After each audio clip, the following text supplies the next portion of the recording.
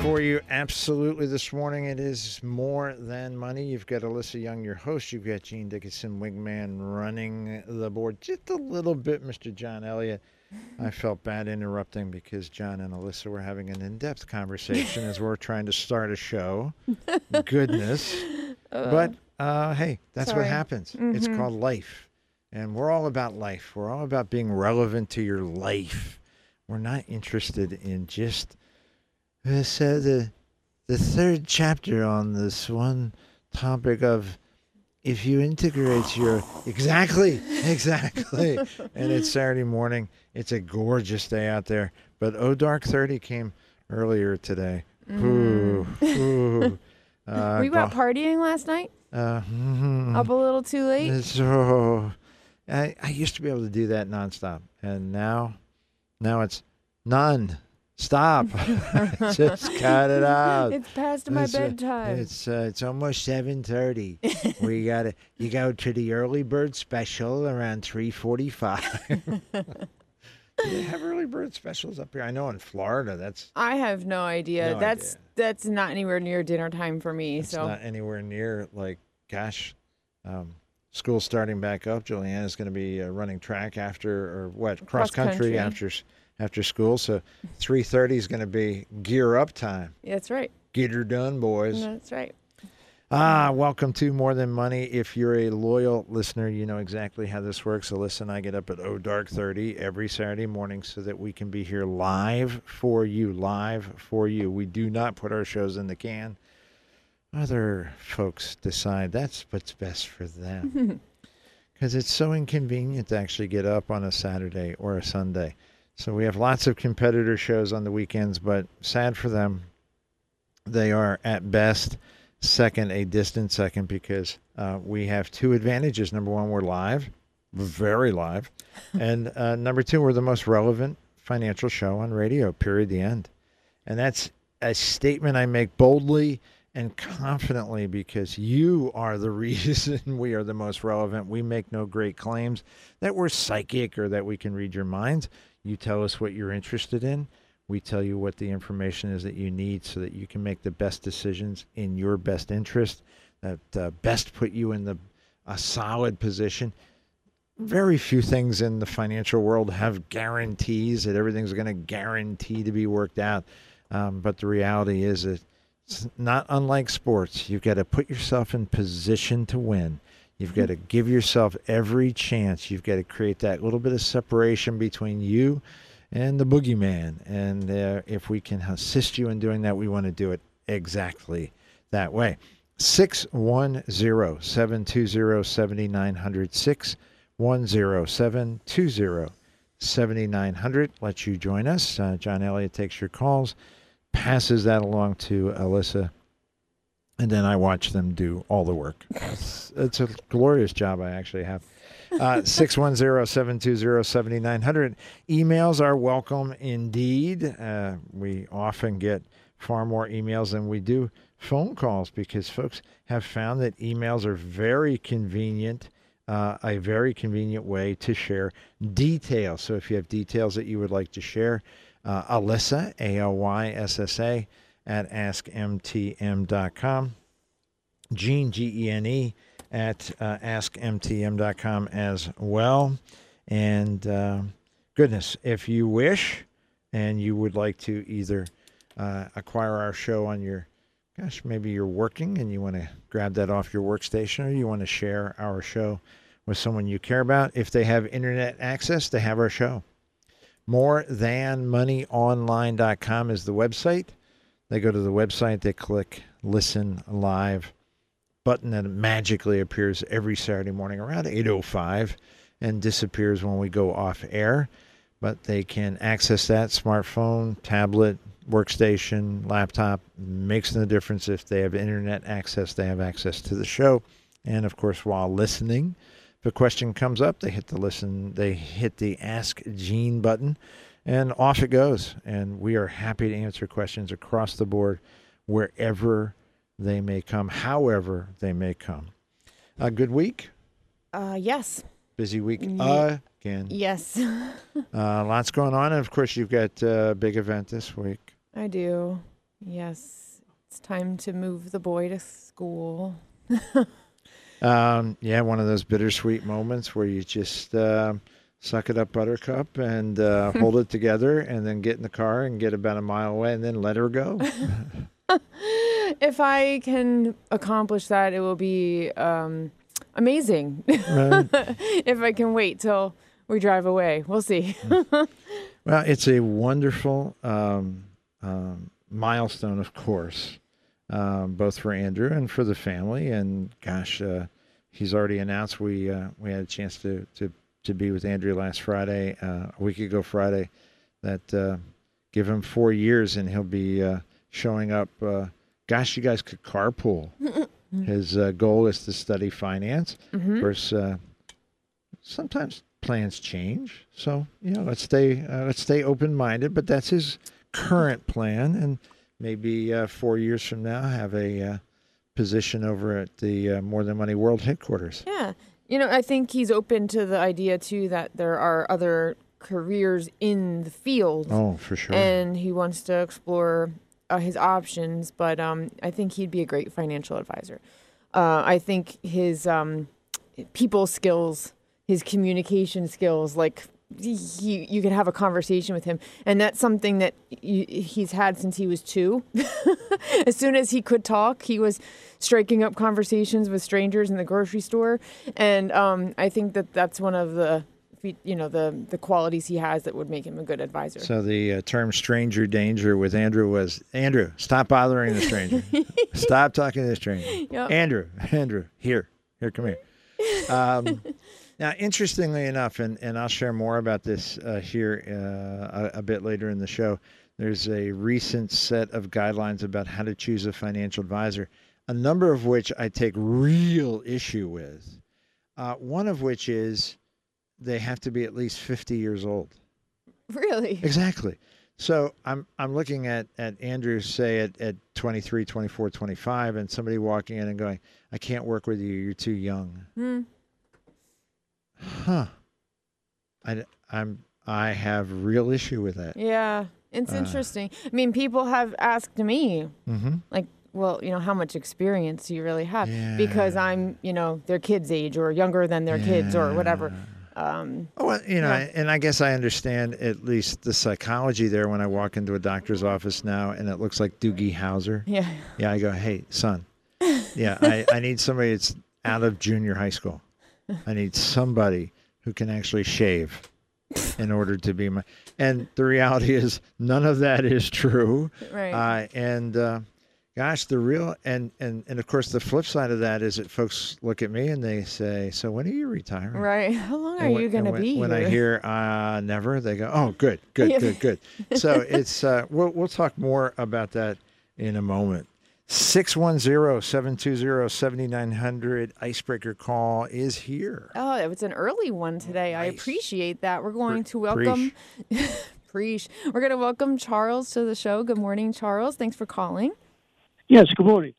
Gene, you may have mentioned this, I don't know, but something about digital currency with the New York Federal Bank in control of the currency, the new currency that's supposed to go into effect this year that started in July. You have any information, or maybe you have talked about it? Yeah, we've touched base on the topic. It has not started. Some folks have had been under the impression, indeed, that it was underway and that the mechanics were in place. To my knowledge, that is not true. There has been a number of reports. There have been a number of reports, mostly coming from people who have axes to grind, like the folks who sell gold and silver on radio and TV, saying that digital currency is coming. You've got to protect yourself. There's a lot of talk under kind of down through the rumor mill rather than anything official. We've seen nothing official come out of Washington. I will say as clearly as I can that I will stand against digital currency as strongly as I am able. I will encourage everyone that I know to stand against digital currency. The concept of digital currency is that you will turn in all your cash and the government will issue you an electronic wallet, and all of your purchases, all of your financial transactions will go through a government-controlled digital wallet. I think that is the height of dictatorship. I think it's governmental control run amok. I think it is anti-American. I think it's anti-freedom. I can't make my assessment of this more negative, more strongly negative. If I tried, I think it's a horrendous idea. We haven't seen anything official coming down other than through rumors, but be vigilant. If it appears that it's gaining some sort of traction or it's coming from someplace official, please circle back to us. Let us know. We're going to dig in and fight this tooth and nail. Yeah. Does it depend on the administration, or does it depend on the Federal Reserve? Yeah, the Federal Reserve has no direct control over banking in any way, shape, or form. The Federal Reserve is theoretically an independent organization that facilitates interactions between banks. So they have no direct control over your interest rates that you pay at a bank or that you would pay if you were borrowing money. They have no direct governmental influence. But obviously, I think we've seen everything in government has become weaponized. The FBI is weaponized. The DOJ is weaponized. So could the current administration or a future administration weaponize the Fed in some way, shape, or form? Of course they can. There are already suspicions that as the election season cranks up next year, that the current administration will instruct the Fed to start cutting rates so that they can appear to be making really nice progress for the American public, just as they are casting their votes. So weaponization, yes. The Fed cannot do it directly, but the administration certainly can start us down that road. And a Congress that's controlled by a party that would want to, is directed to, is ambitious for increasing the control over the American public, yep, it can happen. Yeah, because in Europe, I believe that I understand that they do have a central bank that does that similar situation that you were talking about, where everyone is on the central one major bank. But I appreciate it. Thank you very much, Gene. Thank you, sir. You take care and God bless. And again, we will welcome continued vigilance on the topic of digital currency. The analogy I have been using, I think, is an effective one. Those of you who are excited because you have EVs and you can charge and you can drive right on past the gas station and it doesn't cost you anything, that's just foolishness. You haven't thought through that at all. But let's assume for a moment that any of that is true. Last summer, when the heat wave in California got so egregious, the governor announced that you were not permitted to have your air conditioning lower than 78. And people went, so how are you going to know? Yes, they know. They have been installing smart monitors, smart meters on electric services for years, and they can monitor, and they would shut off your electric. So if they can shut off your electric for your air conditioning, what would stop them from shutting off your electric to charge your car? Which means what would stop them from limiting your ability to move freely about the country? And if they can cut off the electricity to your car and stop you from moving around, what would stop them from a digital wallet freeze?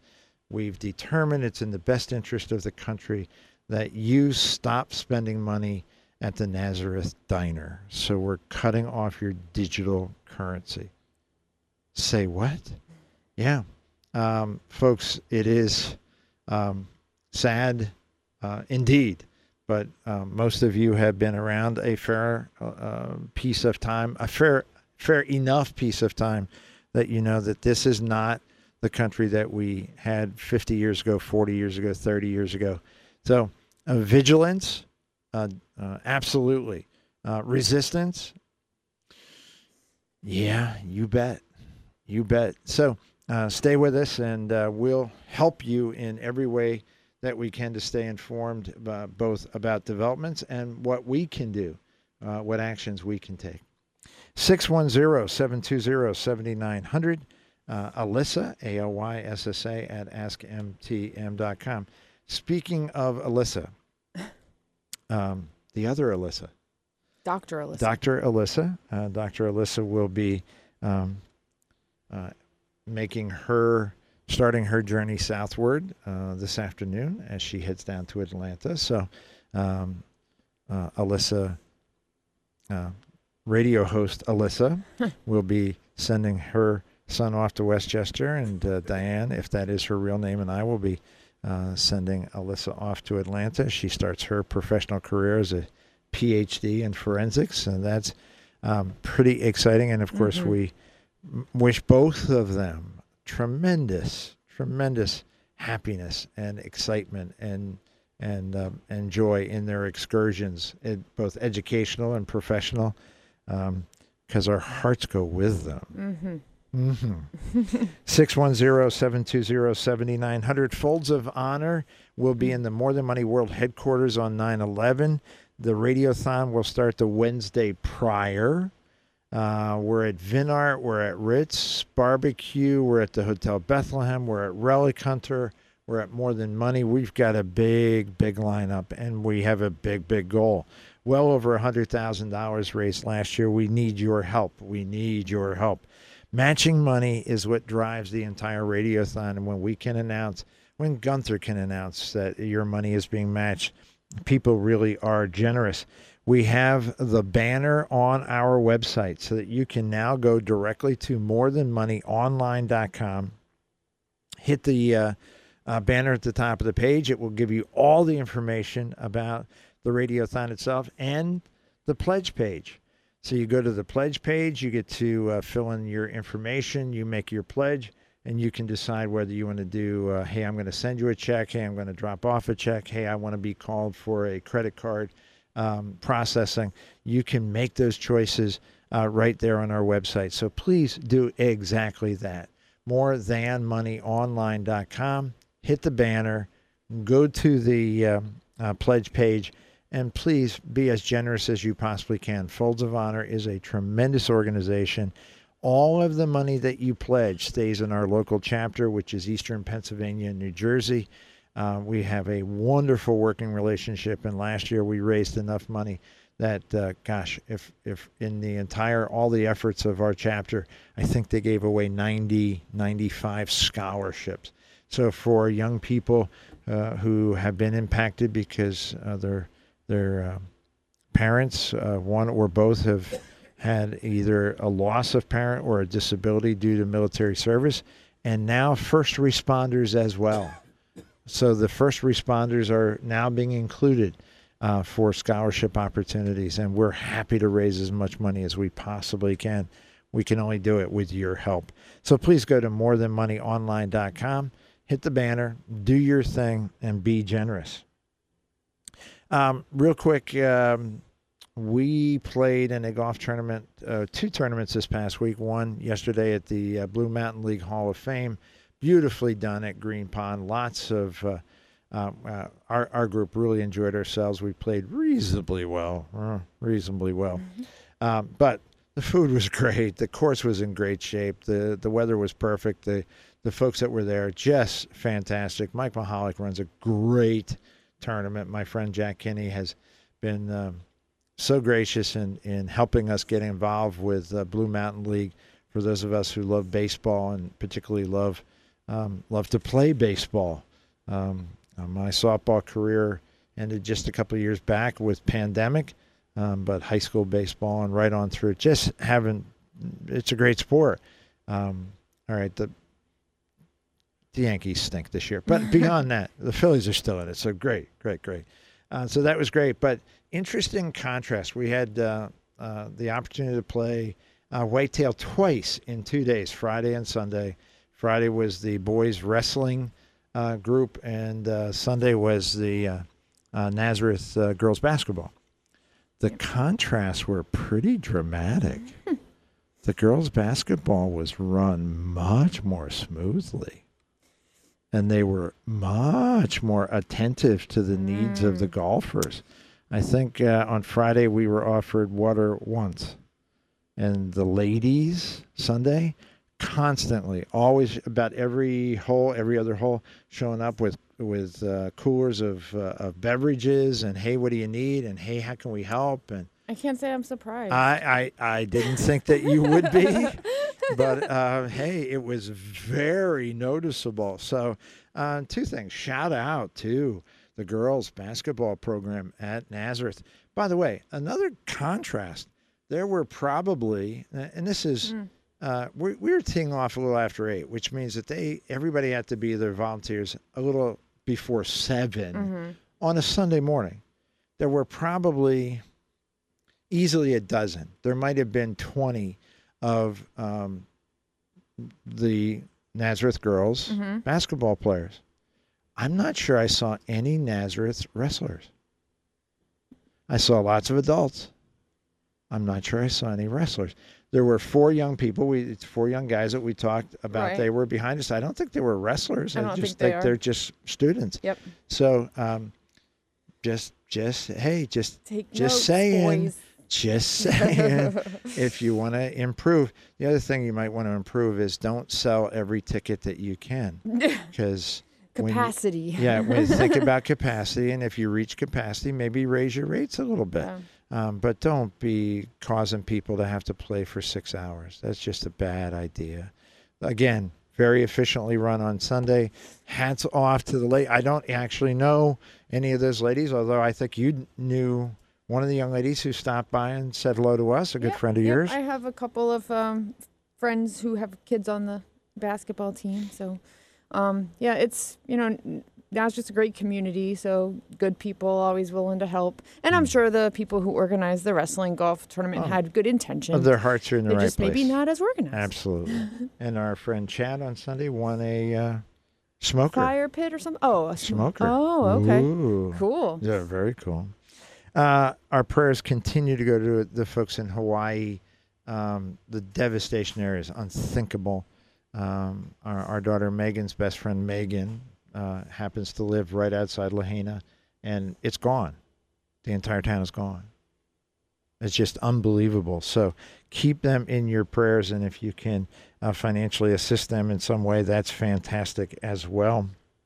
And speaking of devastation, Hillary wreaking devastation and destruction everywhere she goes. And then there's the hurricane out on the West Coast, which theoretically, or at least is projected to hit the Southern California coast. First real tropical storm to hit Southern California since 1939. Yeah, I heard a year's worth of rain. In 48 hours. That's insane. Yeah, Palm Springs, which is literally the center of a desert, is supposed to I've get been a year's worth of water in 48 hours. I know some people there, so they will be in my prayers.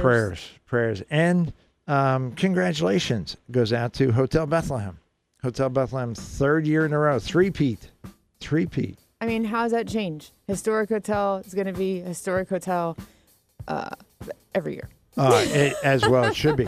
We have stayed in some of their competitors, the Peabody down in Memphis, and the Homestead down in Virginia. These are glorious hotels. Hotel Bethlehem, 3P. Congratulations. 610-720-7900. Alyssa at AskMTM.com. Your calls, your emails after this on More Than Money.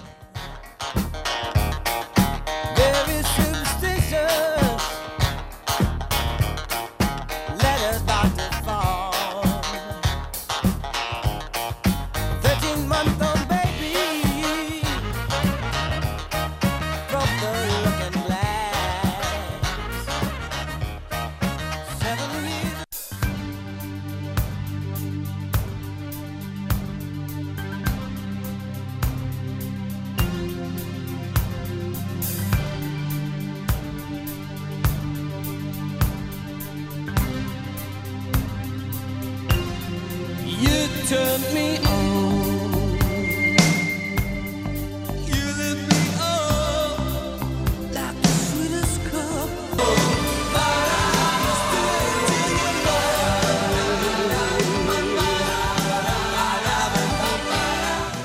Okay, there's so much going on. Off air. It's just trying to do a radio show. It's a lot of pressure. 610-720-7900. Your calls are very much appreciated. Keeping us the most relevant financial show on radio. Alyssa, ALYSSA, at AskMTM.com. Gene at AskMTM.com. MoreThanMoneyOnline.com. That all works. Oh, one of our listeners liked my reference to the death and destruction caused by Hillary. Oh. And then the hurricane. So there was that. So, very nice. Thank you very much. Thank you very much. And apparently the pledge page is working, so that's good. That is actually a very good thing. Okay, I don't want to do that one. Where did I go? Here we go.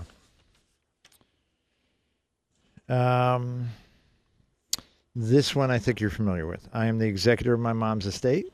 Mm-hmm. My two sons and granddaughters were each bequeathed $20,000 or 20% of the net estate. Mm-hmm. The biggest portion of her estate was in Vanguard funds, and I was the sole beneficiary. There is not enough funds to comply with her wishes. So if I'm reading that correctly, her Vanguard fund was set up. It was either an IRA and he was the beneficiary, or it was a regular account and he was payable on death. Mm-hmm. So that did not go into the estate. Right, that was my understanding as well. Okay. The attorney sent them a letter which states they are each to receive about $4,500, which would be 20% of the net estate. Excellent. As part of the estate, I did purchase Treasury I bonds in the amount of $10,000 for each of the two boys. I wanted to get a good rate as it was going to be substantially lower for the next purchase period. Finally, my question. Oh, very good. It is my intention to have each of them receive the amount that my mother wanted them to have. That's going back to the $20,000 is what I'm assuming. So they're getting $4,500. He's hoping to give them an additional $15,500, and there's three of them. Did I have that correct? Is two boys and a granddaughter. Yeah. I'm aware, thanks to your excellent and most beneficial show, sucking up does work. It really does. It's a much appreciated. I can gift each of them $17,000 without an IRS report, and really would only need to file an information form to the IRS for the full amount due to my granddaughter. Is there any advantage in my funding the estate checking account with sufficient dollars and then writing checks to the beneficiaries from the estate? Is there any reason why I should not do it this way? I can always just cut them my own check, but the money is really coming from my mom's good intentions and the excess amount that would be given directly, that was given directly to me. Either way, they will be made whole. I'll be pleased to see that they receive what that was intended. As an aside, they will also get the majority of my mother's estate upon my passing, but I don't plan on having them get it anytime soon. I'm with you. Happy, healthy 100. That's right. Yeah, make them wait. Jeez. Okay. So the bottom line question, as I'm distilling this down, and correct me if I'm wrong. I'm not, but correct me if I'm wrong. I won't be. I know better than to do that. The thing, know better. She lives her life for those opportunities. I just want to let you know, you really were wrong on that. The real issue here is this gentleman received a block of money that he wishes to redistribute. I'm guessing for two reasons. Number one, that's what mom wanted. Mm-hmm. And number two, he doesn't actually feel he needs the money. Mm-hmm. So let's push it off to the sons and the granddaughter. I'm pretty straightforward. If indeed 20,000 is the target and they each got 4,500, and I've done my math correctly, and of course I have, 15,500 is what each of them would need to receive in order to be quote unquote whole. Each of the boys, and then a full 20,000 to his. Oh no! See, this is the part I'm confused about. It's radio. You have to be on the mic. I'm confused about the part I bought 10,000 for each of the boys as part of the estate.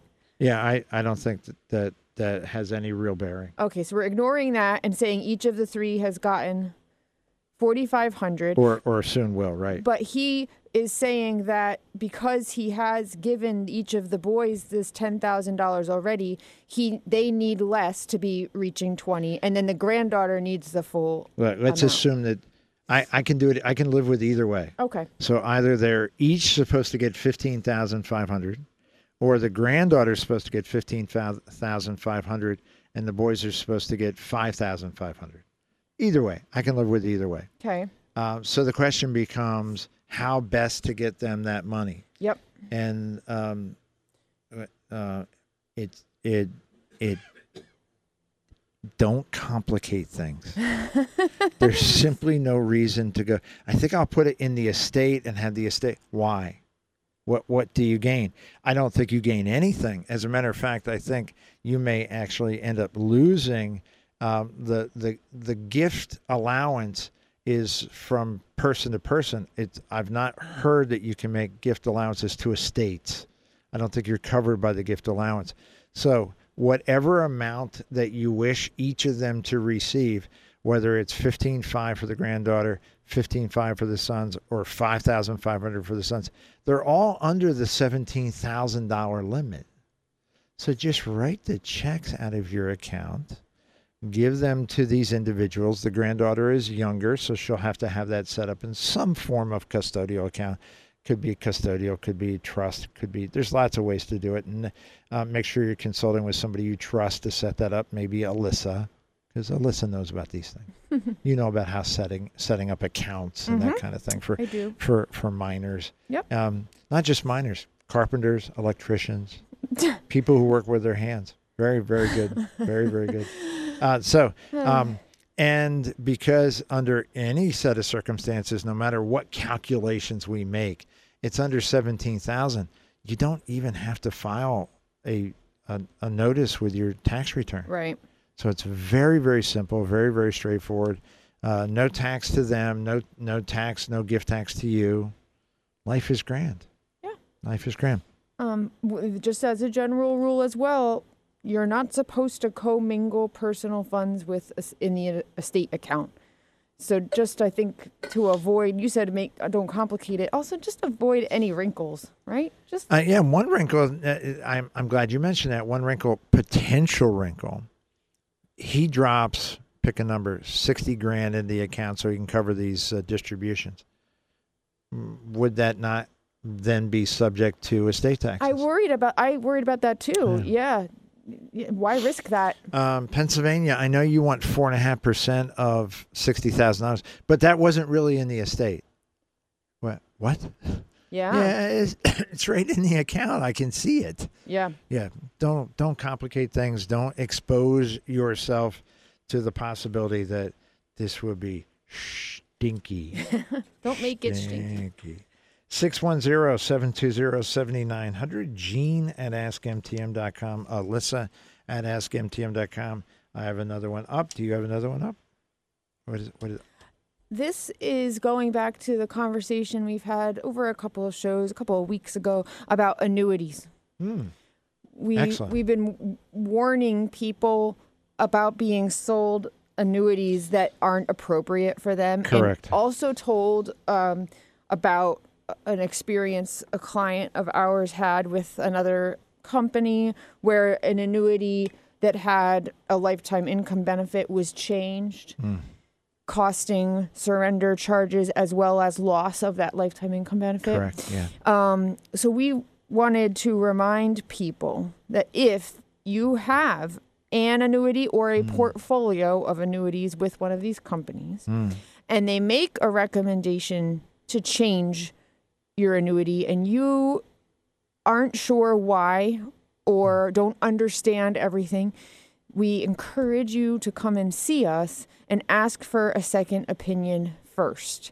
Do not get pressured into agreeing and signing papers and making the change.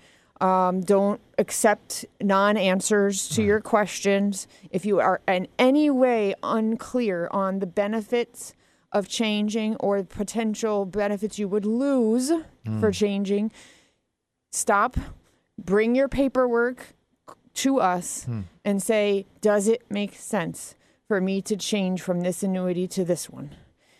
Because we would like to prevent other people from being put into a similar situation. Damaged. They are damaged. And if you are hearing this and saying, oh, I did it. I already made these changes and I'm not sure they were correct. Please see us as well. Our superhero in a fleece vest, Chad, represented, in his case, it was not an annuity company, but it was a similar kind of a scenario where it was a done deal. Client lost money, significant amount of money, because the company, in our opinion, did not communicate clearly. And I say that carefully because they, upon Chad's diligence and spotlighting on them, their, in his opinion, our opinion, huge mistake. Their response was, we made a huge mistake. So I give them all the credit in the world for, hey, do companies make mistakes? Of course they do. They make them, they're human. Companies are humans, run by humans. Yep, Humans make mistakes. make mistakes. Well, not Gene. Well, that's exactly. Well, it was the 80s. It was a long time ago, and I thought I made a mistake. Well, I didn't, but I thought I did. Anyway, correcting a mistake shows integrity. Getting a $40,000 commission and cheating a woman out of her lifetime benefit that's not an error. That's a crime. And if that has happened to you, we would be more than happy to help. We like to scrap. We're scrappers. We like to scrap. So if you are in any way, shape, or form, Melissa said it very, very well. She said, get a second opinion first. Wait, or get a first opinion second. All right, there's something in there. But don't just take their word for it. If you're dealing with an annuity, particularly a company that, quote unquote, specializes in annuities, because we've had folks who have been oversold annuities. We've had folks that have been offered, what you really need is this big time annuity. And then we look at the scenario and determine quickly they didn't need the annuity. So please be very, very cautious. 610-720-7900, Alyssa at AskMTM.com. My wife's about to sell her company. We'd like to know the best place to keep the money so it's liquid, yet keeping the taxes low. Love the show. Thank you for your time. Liquid, low taxes. Yeah, that's a little tricky. Keeping it liquid, you have options like money market fund, short-term CDs, depending on how. Yeah, really, really quick, like a ladder of CDs, 3, 4, 5, 6 months. Yep. So those things would earn interest that's taxable at your income tax rate. Okay, so might not be a huge amount of tax, so maybe that's not a real big problem. That might work just fine. Other ideas would be to use like mutual funds, exchange traded funds. They're liquid. And if you don't need to turn those investments into cash in the near term and you just want to keep them liquid for just in case, one of the benefits of that kind of approach, if you're willing to take, some risk, that's another, we didn't touch on that here. If you don't need to turn it into cash for more than a year and you liquidate it, you are paying long-term capital gains tax rates instead of short-term ordinary income tax rates. So that's an advantage. So there's obviously a lot more to dig into with this about what their goals and needs are. But the first thing that I would dig into is what their tax bracket is. A lot of folks have a knee-jerk reaction. I don't want to pay taxes, and you dig into their tax return, you find out they're in the 10% bracket. You're paying virtually no taxes now. The difference between tax-free bonds, for example, or there are tax-free money markets, is that the rates are lower. And are you benefiting by a lower rate because you're not paying tax. It will very much depend on your tax bracket. If you are being paid 3% on a tax-free money market and 5% on a taxable, Right. and you're in the 40% tax bracket, 40%, you're basically, it's a push. Right. It's a push. Yep. If you're in the 10% tax bracket, you're going to get 4.5% net of taxes on a taxable event. So be very clear. Work with somebody that has a sensitivity to tax issues first. There are lots of options for liquidity, lots of options for relative safety. But you got to start with the basics, which is, do you really need the tax-free at all? Okay. 610-720-7900. We go back to the phone. Yes, we would like to welcome Bill to the show. Good morning. Hey, good morning, folks. How you doing? Great. How are you? All righty. It's a beautiful Saturday morning here in Pennsylvania. Sure is. How can we help you today? Well, I've called in a couple times before. I was speaking with a colleague of mine yesterday, and she has a sort of a bizarre, well, I won't call it bizarre, but a complicated will and estate situation. And I had helped her out with some, I was a surveyor, so I knew some things about land law and real estate law and helped her out with some things previously. But the questions that she had about this situation just kind of left me speechless, having no idea, right? Because I'm like, wow, what would you do in this situation? And it brought up a lot of questions about filing of wills, recording of wills, execution of wills. What happens with the executor or executress role? And so here's the situation. We'll call her colleague. So colleague's mother was designated the executress of a will for her brother who lived in the state of New Mexico. Brother passed away in his home, and this is a whole other story. He wasn't found for several months, so it's like the coroner's involved. And okay, Bill, I'm gonna slow you down for a second, and then I'm gonna ask you to speed up. We don't need tons and tons of detail, but we do need we need a question. Okay. So the question is, one other piece of information.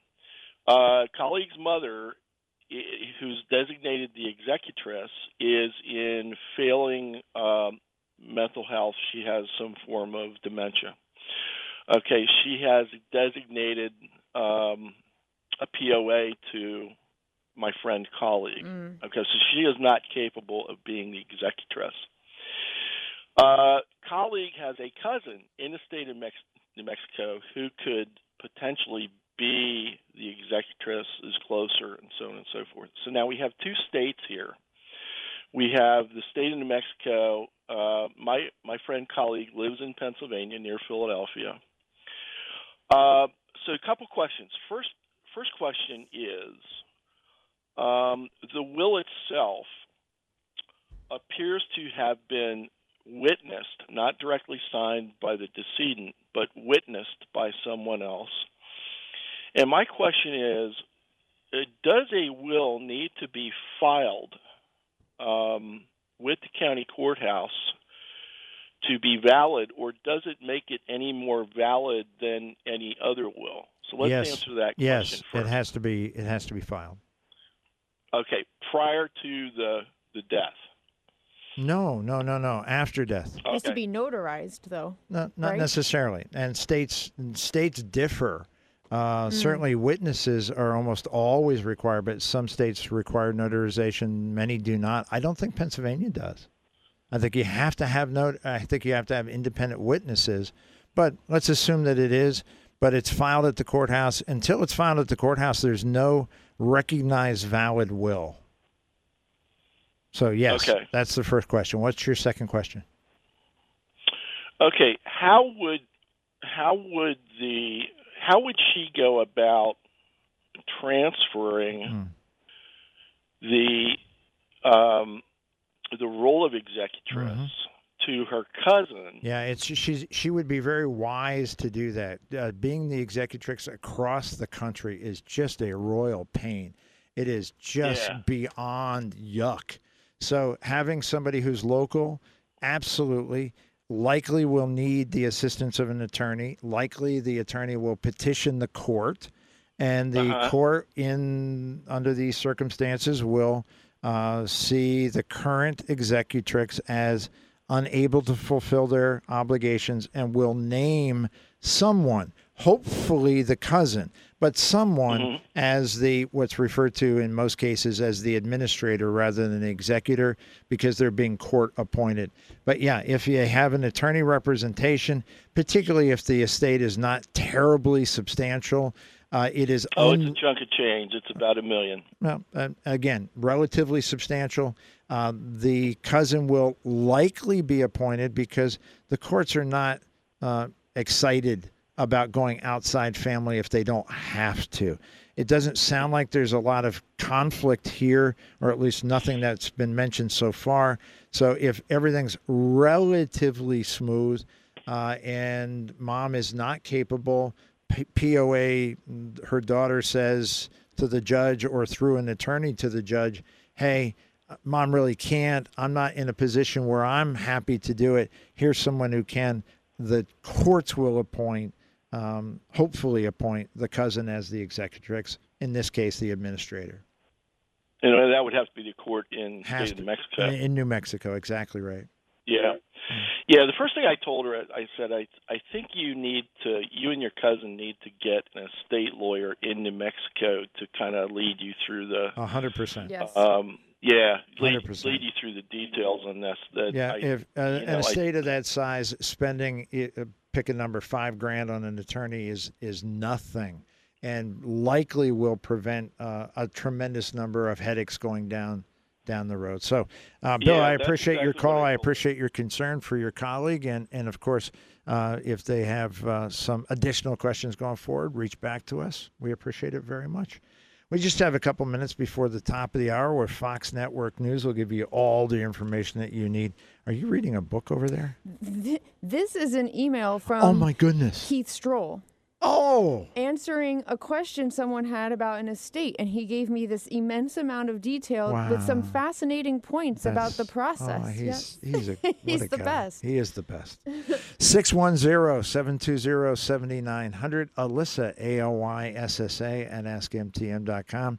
Gene, Gene, at AskMTM.com. MoreThanMoneyOnline.com. It is absolutely a glorious Saturday morning out there.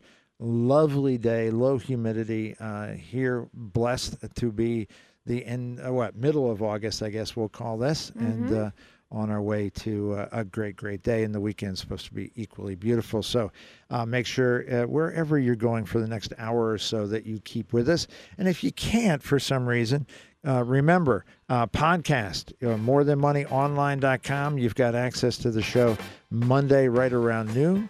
And you'll get all of that for sure.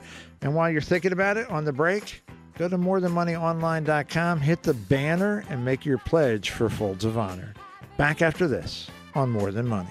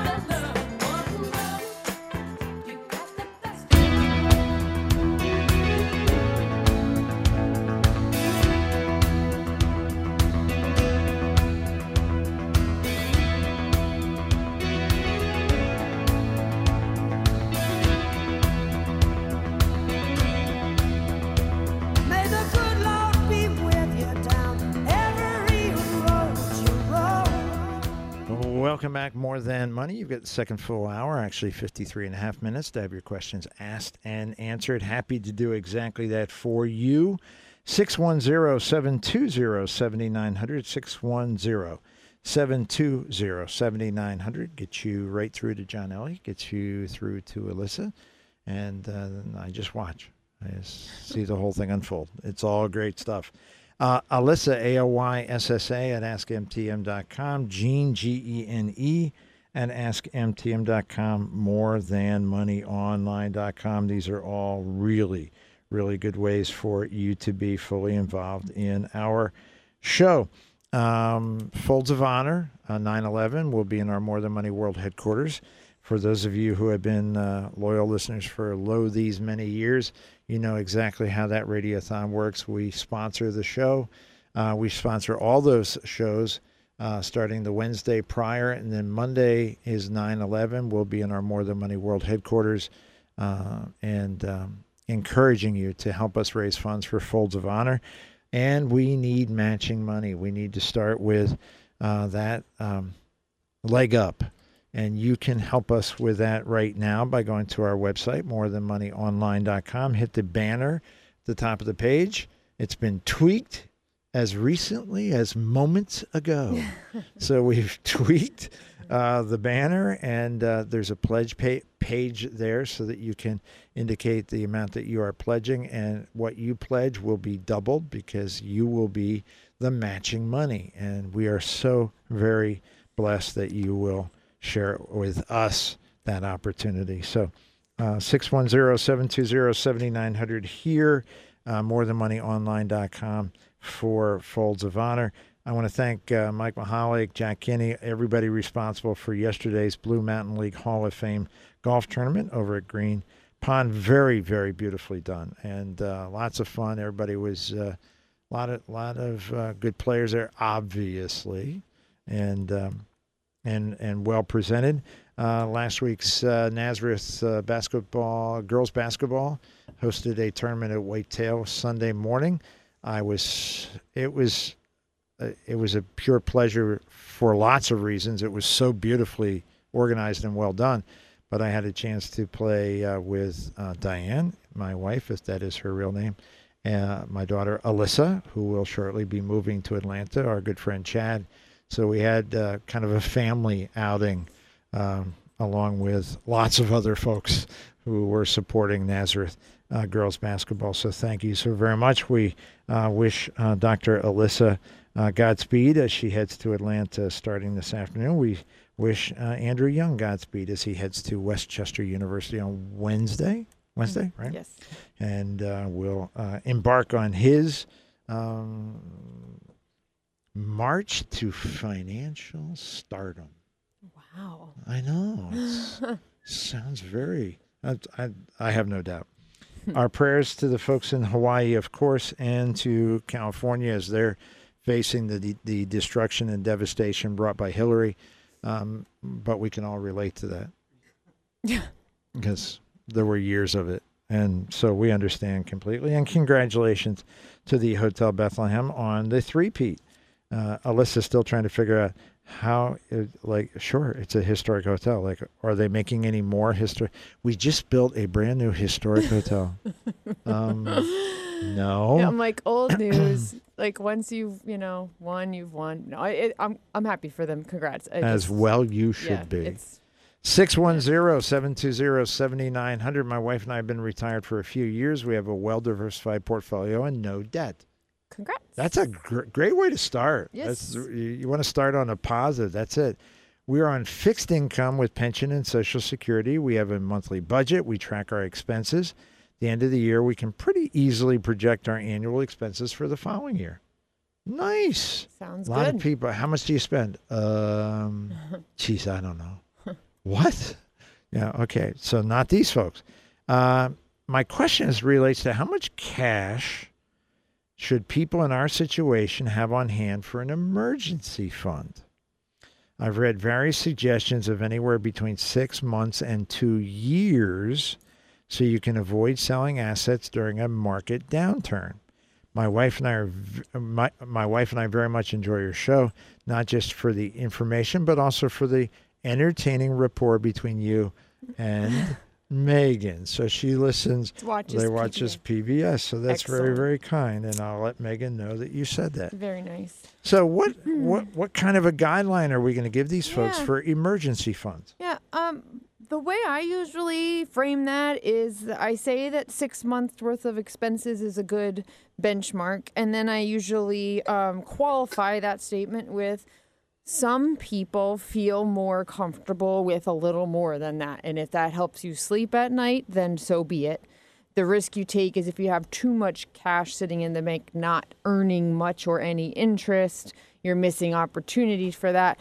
But I use 6 months as my general guideline for people. And then I always say also, if you know there is an expense coming up that you would like to be able to pay cash for, add that. So like if you know you need to replace a car in the next year, you might want to also keep that amount available and not tie it up in something. That's what I tell people. What do you say? Well, I think you're on the right path for sure. I really like the part about anticipating. Hey, in the next year, gosh, my car's 14 years old. It's only got 80,000 miles, but it's 14 years old. We're probably going to need a new car. We're probably going to need the down payment on a new car. Excellent. You should have that in your emergency fund. That should not be invested. Right. That's not an investment. Hey, the roof on the house looks a little iffy. Hey, you know what? We're planning on that trip. We've always wanted to go to fill in the blanks. Probably Italy. We're probably going to move there anyway. So we're just saying, sorry, it just was too easy. My good friend Jack, who I saw yesterday, he and his wife are deeply committed to traveling. And they are both retired now. So they set up all their trips, and then here's the next trip, and here's the next trip. It's fabulous. So for them, pick a number out of thin air. $7,000 is going to be, because in October we're doing this. That is a great idea. It's a great idea for a couple of reasons. Number one, then you know the money's there. Mm-hmm. But number two, your heart's at peace. You're not going, oh, that big bill's coming up. Oh, it's already taken care of. That's a beautiful way to do it. My only wrinkle about 6 months, I think in terms of emergency fund, especially for young folks with children, having an emergency fund of at least 6 months of expenses, very important. 12 months is optional based on kind of your personal attitude. Yeah. Because some people just, look, I know it's more than I need, but it just makes me feel so much better. Yes. That's excellent. Important. If that's what you need, by agree. All means. Oh, yes. I agree 100%. And there are lots of folks in retirement that feel the same way. Yep. Look, I got 80 grand in the bank, and I know that's ridiculous, but it just makes me feel good. Then leave it there. Goodness gracious. Yep. The only thing I don't know here that would cause me to modify maybe is they're on a fixed income, pension, Social Security. It makes it sound like that covers their expenses. Mm-hmm. That's how I'm interpreting that. It doesn't say it explicitly, but I think that's what they meant. And if that is indeed what they meant, then they may not need very much in emergency funds. Because if all of your expenses are paid by the direct deposit of your Social Security and pension, then the emergencies should be few and far between. Yeah. So 6 months of expenses might not be the right rule of thumb, but certainly my anticipated expenditure, the things I'm not budgeted for. Like the water heater breaks. Yeah, very good. Or tires on the car, which a tire is only like $40 now. I wish. They won't rotate your tires for $40. Nope. Yeah. Mm-hmm. So, peace of mind, I think, is your number one rule of thumb. Mm-hmm. And bottom line, be flexible.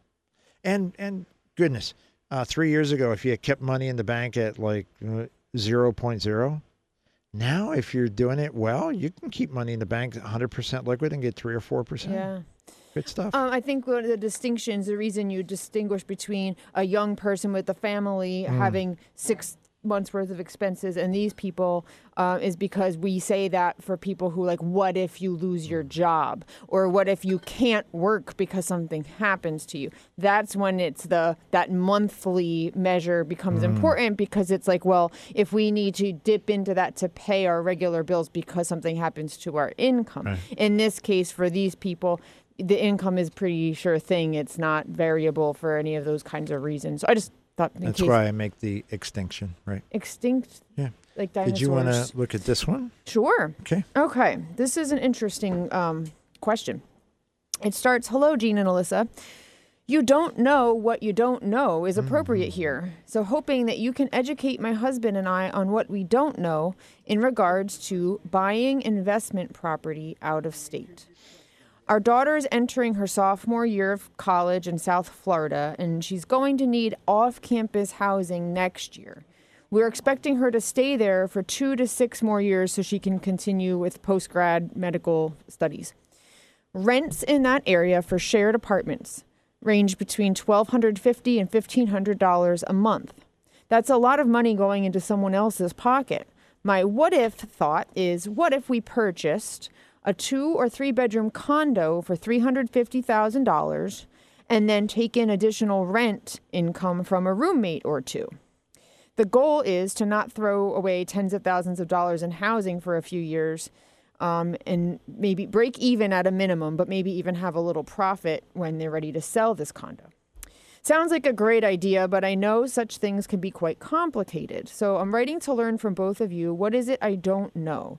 We are concerned with current high mortgage lending rates, tax implications, how best to manage additional ongoing expenses, anything else that we're not aware of.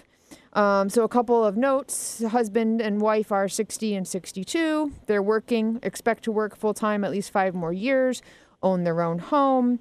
Their investments sound mostly like qualified money.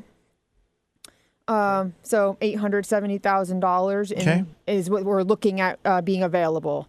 And they talk about their combined Social Security will be, ample income. So they're saying use money from their portfolio for the down payment and then repay the portfolio when they sell the condo. Okay. Excellent. A lot of detail. Good for them. One other question. Yeah.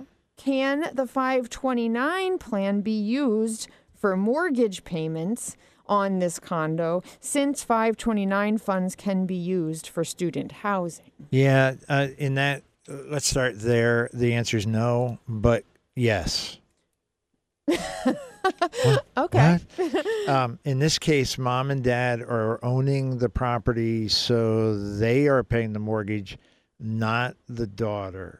So the daughter is paying rent to mom and dad, and 529s can be used for rent.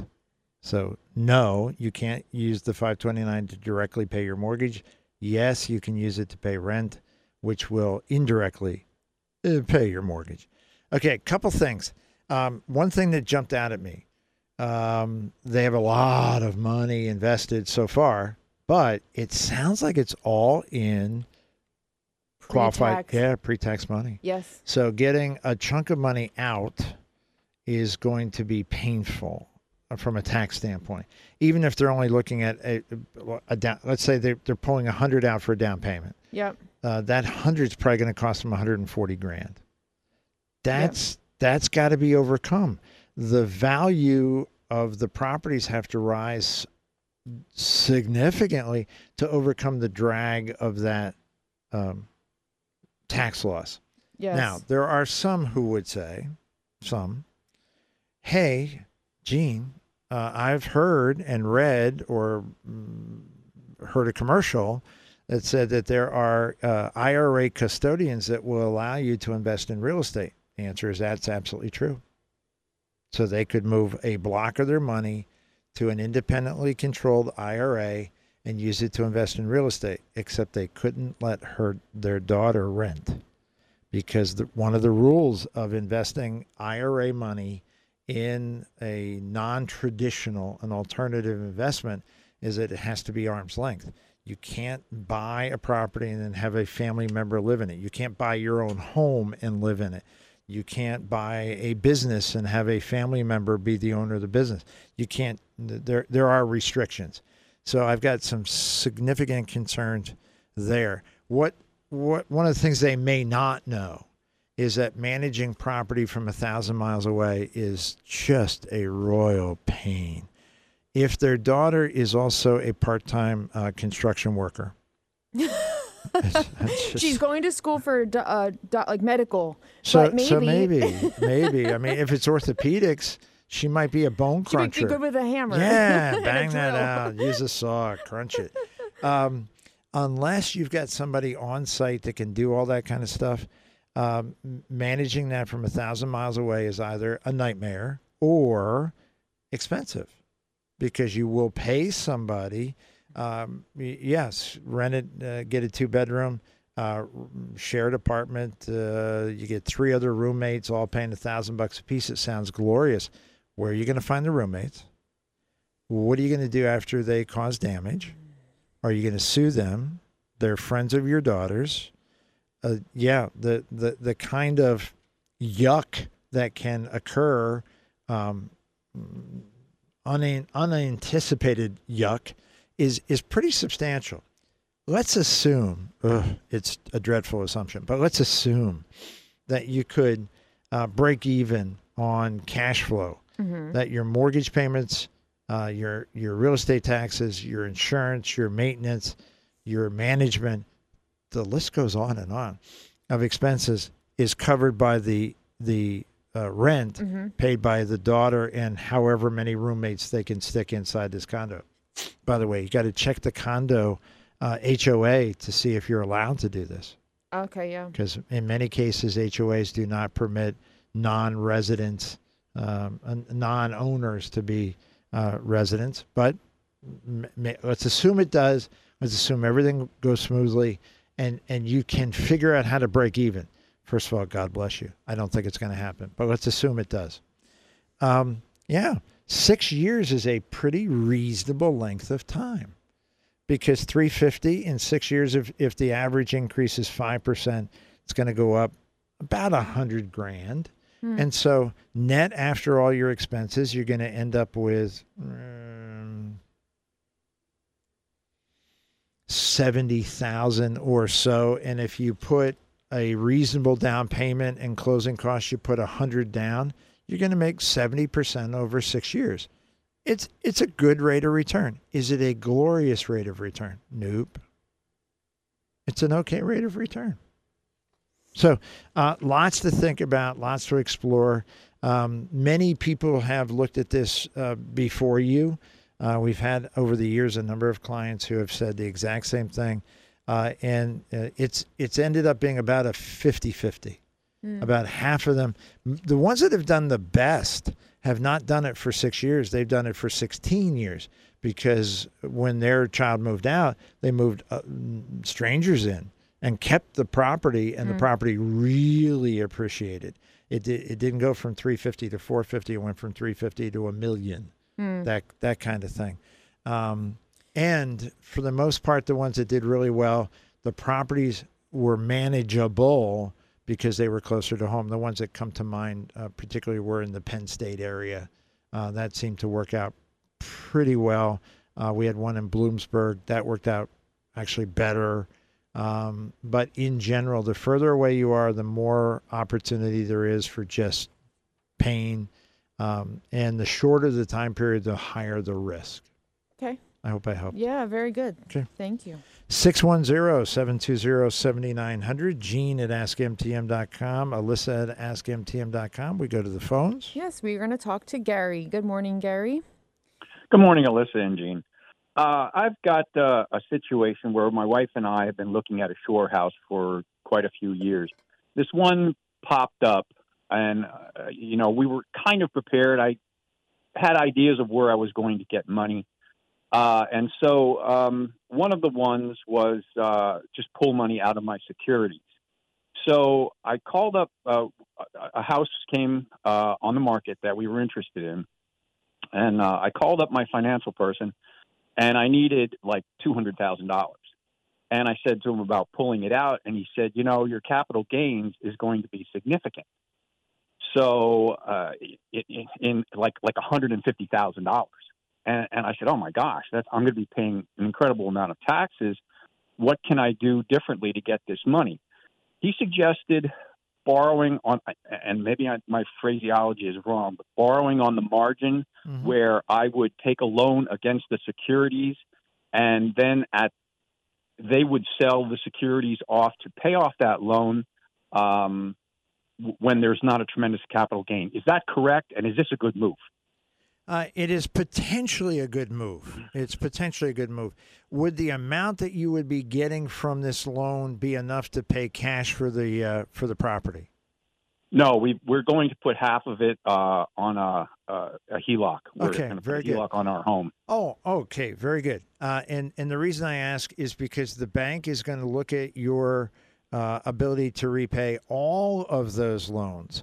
So if your ability, if your credit score, your cash flow, et cetera, supports both the HELOC and the margin loan, then you're probably in pretty good shape, and it does make a bit more sense to be paying capital gains over a longer period of time. You're going to end up paying the capital gains one way or another, but you're going to pay it off over a much longer period of time rather than a big block in 1 year.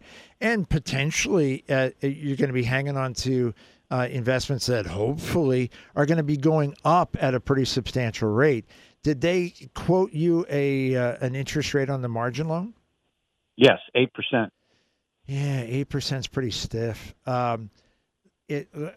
You're in order to kind of break even, obviously, you'd have to make 8 or 9 or 10% return on your investments in order to net enough to cover the margin and kind of break even year by year. Even if you're falling a little bit short, that's probably okay because you're achieving a goal that's obviously important to you and your wife.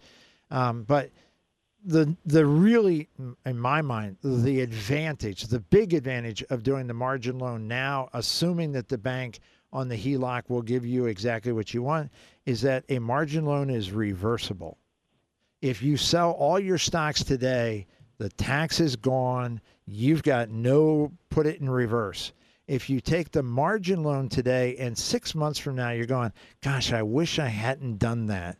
You can always sell the stocks, eliminate the margin loan, and use the cash to pay down the note, the lien against your assets. So yes, taking the margin loan, assuming the bank gives you your HELOC that you approve for both, I think preserves your options and gives you a little more breathing room going forward. Okay, the HELOC is already in place, Gene. The only thing, when I was speaking with a financial person, I said to him, wouldn't it be more prudent to just cherry pick, like, I don't know, let's just say Ford decides to go down in price, so there would be relatively little gain there, sell that one then and use that and put that money on the margin. Oh, sure. And you're going to pick them out. Yeah, you're going to have that opportunity right on through. As long as you have the margin loan, you're going to have that opportunity to strategize, use good tactics, pull off the ones that you're not happy with, pay down that loan. So you're going to have a lot of flexibility. It's going to require some significant attention to detail, but it sounds like you're working with somebody that you can achieve that with. I apologize. Thank yeah. you, sir. Oh, no, you're very, very welcome, and good luck with that. And circle back. Let us know how you make out. Thank you. I will. Bye-bye. Thank you. Quick break, which means one more segment of More Than Money. That gives you 23 and a half minutes to get your questions asked and answered. 610-720-7900. Alyssa at AskMTM.com. Back after this on More Than Money. According to all sources. What sources now? The streets, the place to we better hurry up. 'Cause tonight for the first time, just about 10:30. For the first time in history, it's gonna start raining men. It's raining men. Hallelujah.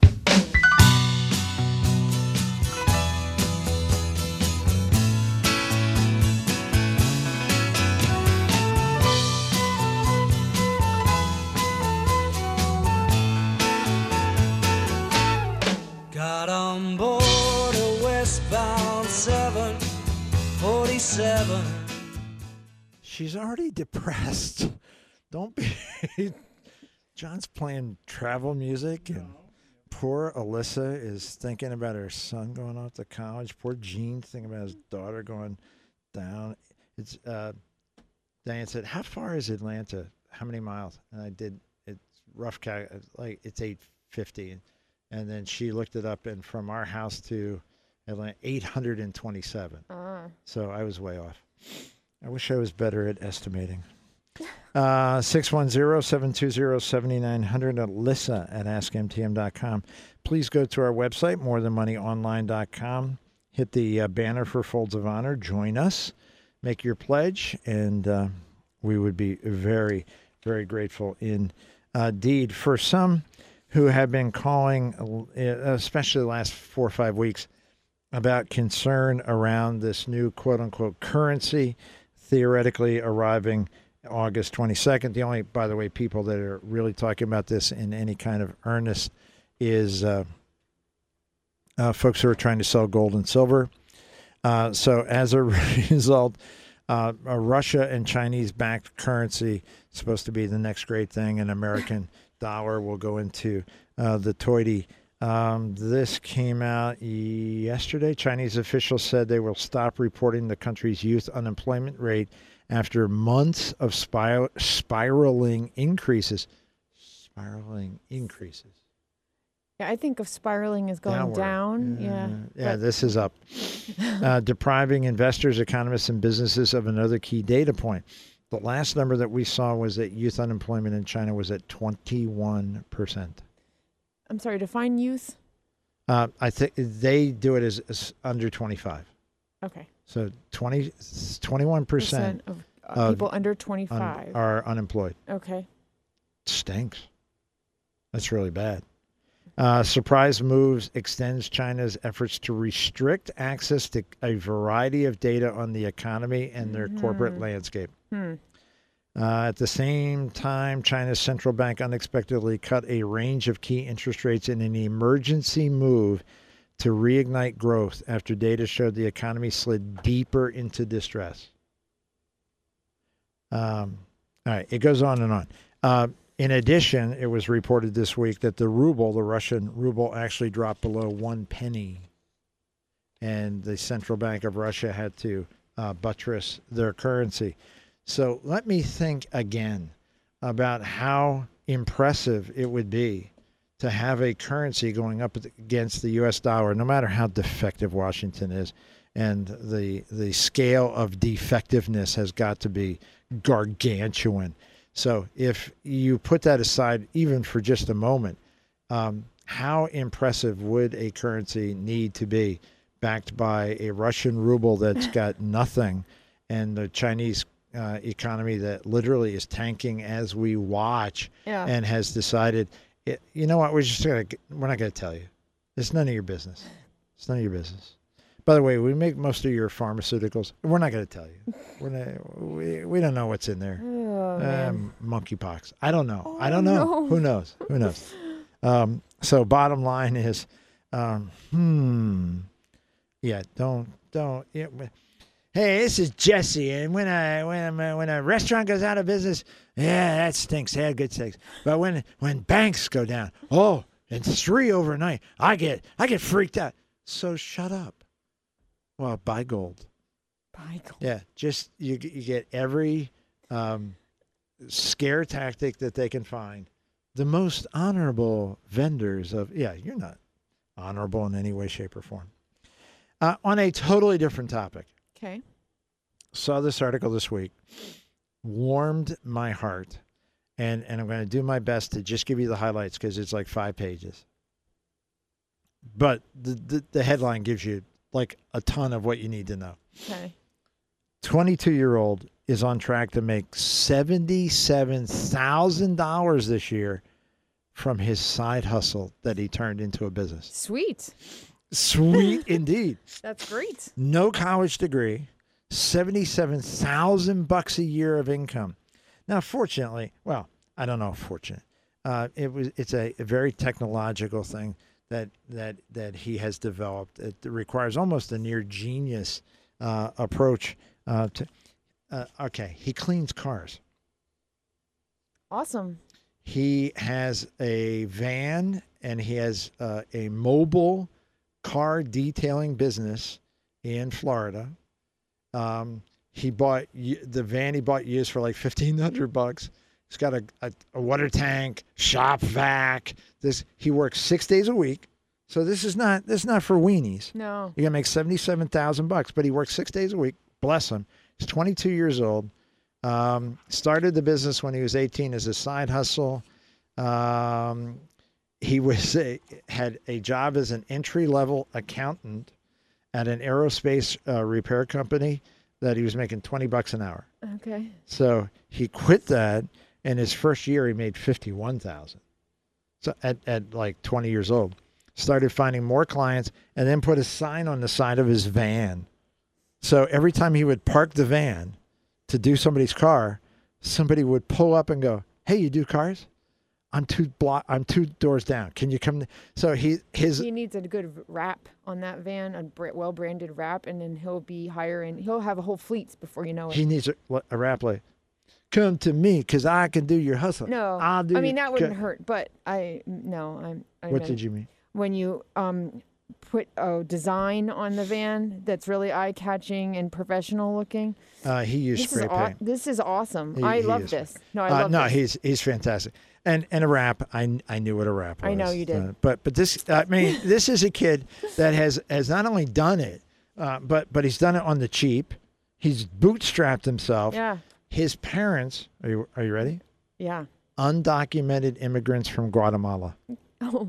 Unbelievable. Wow. They came to the United States in 1990s. His father worked handyman, whatever jobs he could find. His mom was a homemaker, took care of him and his brothers and sister. Money was really tight. High school, after a lot of begging, he got a car and started cleaning it up and doing deliveries and that kind of stuff. But people went, "Wow, you really cleaned your car up nice. I can do yours." And that's how he got started. He did go to college for 2 semesters. Okay. And he said, "Not for me. I'm a hands-on kind of guy." So he started working outside and decided to spend total for his equipment $2,500. Yeah, that's a very low entry. How about it? It's brilliant. A shop vac and some cleaning supplies. And working his butt off. Yeah, it's sweat. It's equity. sweat equity, Little elbow grease. literally. Yep. Sweat equity, literally. And he said, "At first, I didn't know how to price it, so I started really, really low, $120. Now, $350. Whoa. $350. Fantastic. Bought another van, did some upgrades. Started. Now, here's another thing. Unbelievable. I took a leap of faith and went into business. If I figured if I wasn't going to be able to do it, then I was never going to do it. So I did it. Fantastic. In January of this year, he started a YouTube channel. Okay. He shares weekly behind-the-scenes videos of his car detailing process. Like before and after? All that stuff. Exactly. Some really nasty cars. Okay, by the end of this year, on his YouTube video revenues alone, $18,000. Wow. Wow, that's incredible. He lost his dad in September 2020. He needed to really dig in. That was one of his motivations. And they go through all his expenses. He's very, very frugal, but he puts back into his business between $1,500 and $2,000 a month, building his business back into his business. He is amazing. I love it. That's great. Absolutely amazing. That's great. Going forward, he said he'd like to invest in more vans so he can take on more clients and expand throughout Florida. He eventually sees himself managing the business and hiring employees to clean the cars. He said, "I wake up and I go to sleep thinking about my business." That's just gorgeous. Making more money is a goal, too, at least enough so his mom doesn't have to work anymore. Aww. Are you kidding me? Jeez. Said it's also all about doing my own thing and seeing what I can achieve and what my abilities really are. Wow. Not only do I appreciate his Preach. his work ethic and the fact that he took that leap of faith. But I also greatly appreciate a clean car. Oh, how about it? So, And it's mobile. Are you kidding me? If he was in Pennsylvania, he'd be at our office twice a week. he might hire me when he sees how good a job I do keeping my car clean. Because I don't need his services because I do it myself. But I see a lot of cars that are in dire need of some mobile detailing. and if they knew somebody like this young man, that not only would they get a really cool, clean car that they'd be very proud of, but they'd be helping a young man achieve the American dream. Yeah. Oh, I'd do that in a blink. And it's convenient because you don't have to go anywhere. You just show up. I'm assuming he can do it when your car's parked at work or Why in your not? driveway It's or mobile. whatever. He's yeah. mobile. He's That's got so cool. Mobile. It's almost like it moves around and stuff. Almost. It's just. That's really awesome. Isn't Good for that him. awesome? Yeah. I read that and went. When was the last time you read an article like that? Especially in the mass media. I can't remember. Like no one. Like never. No, it's what you read about are the unemployed morons that are out smash and grab. Yeah. Where they just go into 20 of them go into a store and take whatever they want because how are they going to stop them? And here's a young man who started with basically no advantages whatsoever, and at 22. $77,000, including understanding how to do the YouTube video thing and build that. There's really something to that. I was listening to that podcast. I think it's called How They Built This. It's with, what's his name? Gary. I don't remember his name. Okay. It's about how entrepreneurs started businesses, and I really like the ones about fitness related businesses because they're interesting to me. So, I listened to the one about Orange Theory Fitness, that chain of exercise centers, and then I listened to one about this woman who started online Pilates videos, and she was showing in her videos, she designed her own bag to carry her yoga mat and stuff. And that's what got people interested. Wow. And because she was really into fashion design, but this Pilates video thing was like a side thing she was doing. And it ended up building this entire empire. And it's all free YouTube content, but the subscribers and then the advertising revenue just built on it and then gave her the capital she needed to do these other things. And it's really remarkable because we just think of YouTube as, you can search whatever and watch it and it's fun. But the way people use it as a business strategically is the only drawback is it's very expensive to get started. Except it's not. Yeah. Not only is it not, it's like crazy. Cell phones have cameras now that can take better quality videos than video cameras could 5 years ago. Mm-hmm. So if you have a cell phone, you likely have in your hand the ability and editing software that, again, 5 years ago was $60,000 is now likely a free app on your phone, or it's $150. Yeah. So this young man figured out, all right, let's be honest. Hey, Mom. Hey, Dad. I'm going to go into business. I'm going to clean cars. Can't you get a real job? Okay. And then I'm going to do YouTube videos. Oh, please don't be doing that internet stuff, honey. Get a real job. Get a real job where people tell you to, show up at 8:15, not 8:16, and then yell at you. So $18,000 a year. There's a young lady, and the reason I was drawn to her was because she's in Minnesota, and Chad, our good friend Chad Ruprecht, and his wife Angie are from Minnesota. Mm-hmm. Diane's, if that is her real name, and her brother lived in Duluth with his family for many, many years. So we have very fond feelings about Minnesota. This young woman, her YouTube channel is called Into the Woods, and she is a do-it-yourselfer. She's adorable, so that helps. But she started it because she and her husband started their family, and she wanted to be at home with her kids. And they couldn't afford the nice house that they really wanted, so they bought a fixer-upper. And she started videotaping all of her DIY projects. And one of the first ones I saw, about every 3 minutes she would go, Okay, so in this part, I had no idea what I was doing. So I had to stop the tape, go to Home Depot, find out from Jimmy what the heck I was supposed to, and she would come back. And so she would show her wow. mistakes. She would so open and so, and the end result for almost all our projects was, wow, that looks really good. The last time I've checked, she's now making over $200,000 a year off the YouTube channels. Wow. Off her YouTube channel, because she gets sponsorships now. She gets paid by YouTube.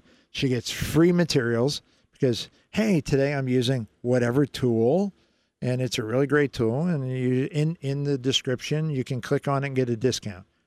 200,000. She now has 4 children. They're all homeschooled. They're all at home. She's at home. She's killing it. That's impressive. That is impressive. You can make money on YouTube and you can save money using YouTube. Save money? Yes. Save money, you say? Save money. I use YouTube for workouts, and it's all free. And rather than paying $15, $20, $25 to go to a yoga class, $40 $40 per class, I do yoga at home every week for free. And then I have strength building classes. There's a ton of, it's just a never ending content. So you get variety, you get flexibility, and it's free. And problem solving.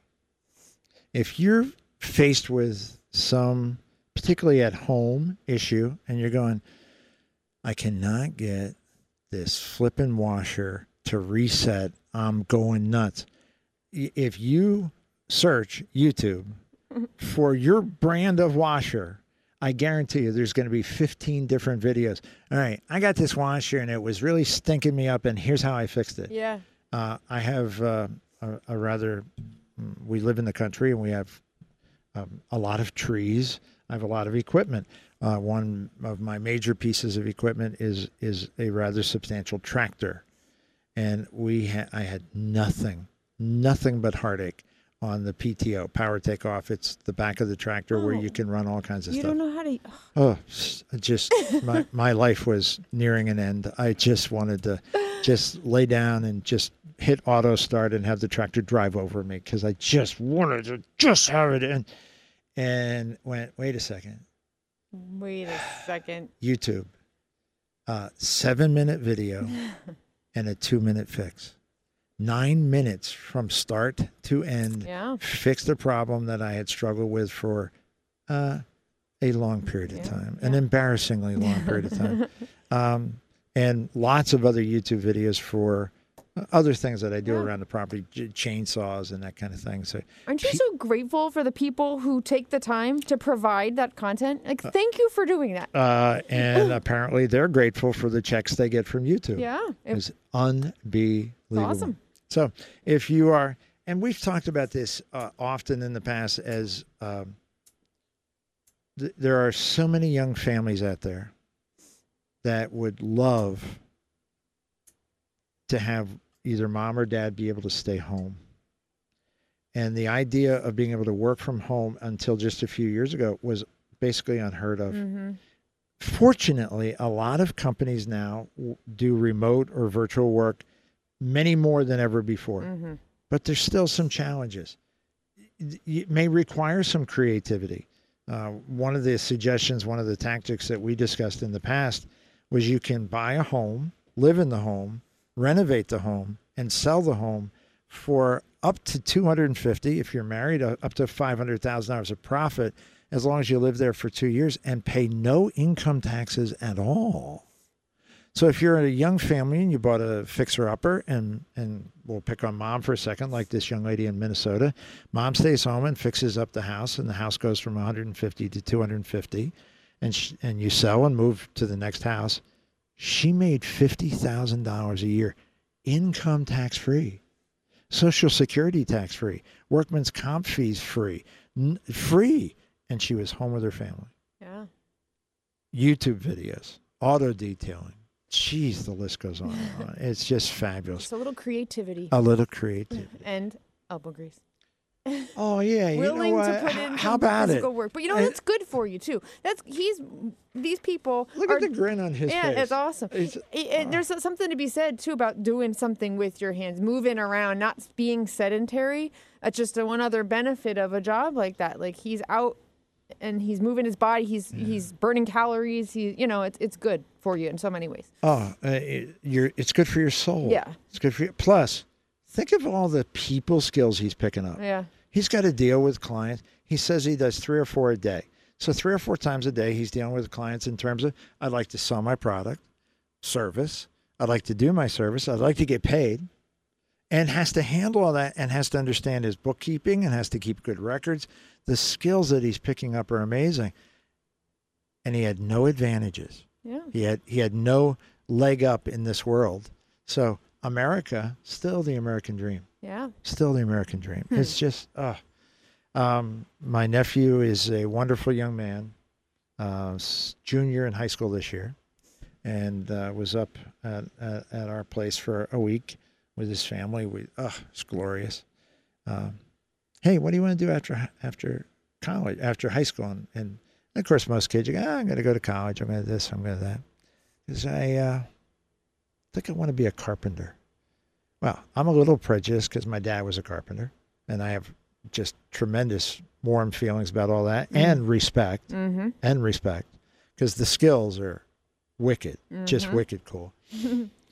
And I haven't talked with mom and dad yet about exactly how they feel, because there's a lot of parents that are going, you got to go to college. And no, you don't. No.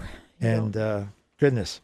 By the way, if this young man, 22 years old now, making $77,000 a year, if he at any point in his life says, geez, I kind of wish I had studied, pick a number, accounting. I wish I had studied psychology. Everything he wants to study is available, as you just described, for free, whether it's YouTube or online videos. The educational opportunities that the internet has brought to us, he can be anywhere in the world and be studying any subject he wants in his own time frame, not sitting in a dorm room taking classes that some 80-year-old geriatric academic says you got to take, you got to take sociology because that's important. Oh, come on. I got stuff to do. I want to learn stuff. There are very few folks like me who work out every morning to quantum physics lectures. Yeah, you're special. Well, she's being very kind. I wish you could have seen the look on her face, because there was no kindness to that. It was just pity. It was just, oh, you're special. Nothing gets me going like a good quantum physics podcast. Oh, if you only understood angular momentum. It's just. I wish I did. That's just the Planck's constant. I'll cue that up for my run this afternoon. No, you might fall asleep running. Oh, we just have a couple minutes left. This young man, bless him. I think great thoughts about him and every other young person out there. It's one example. I'll bet there are millions. America is amazing. I think 98% of Americans are amazing. I think 2% live in Washington, and they can all go to hell. So bottom line, congratulations to him and so many other young people. You're doing great. Stay with it. If we can help, let us know. And open a Roth IRA. That's a good idea. If you wish a second opinion, you can reach out to us. Send me an email, gene@askmtm.com.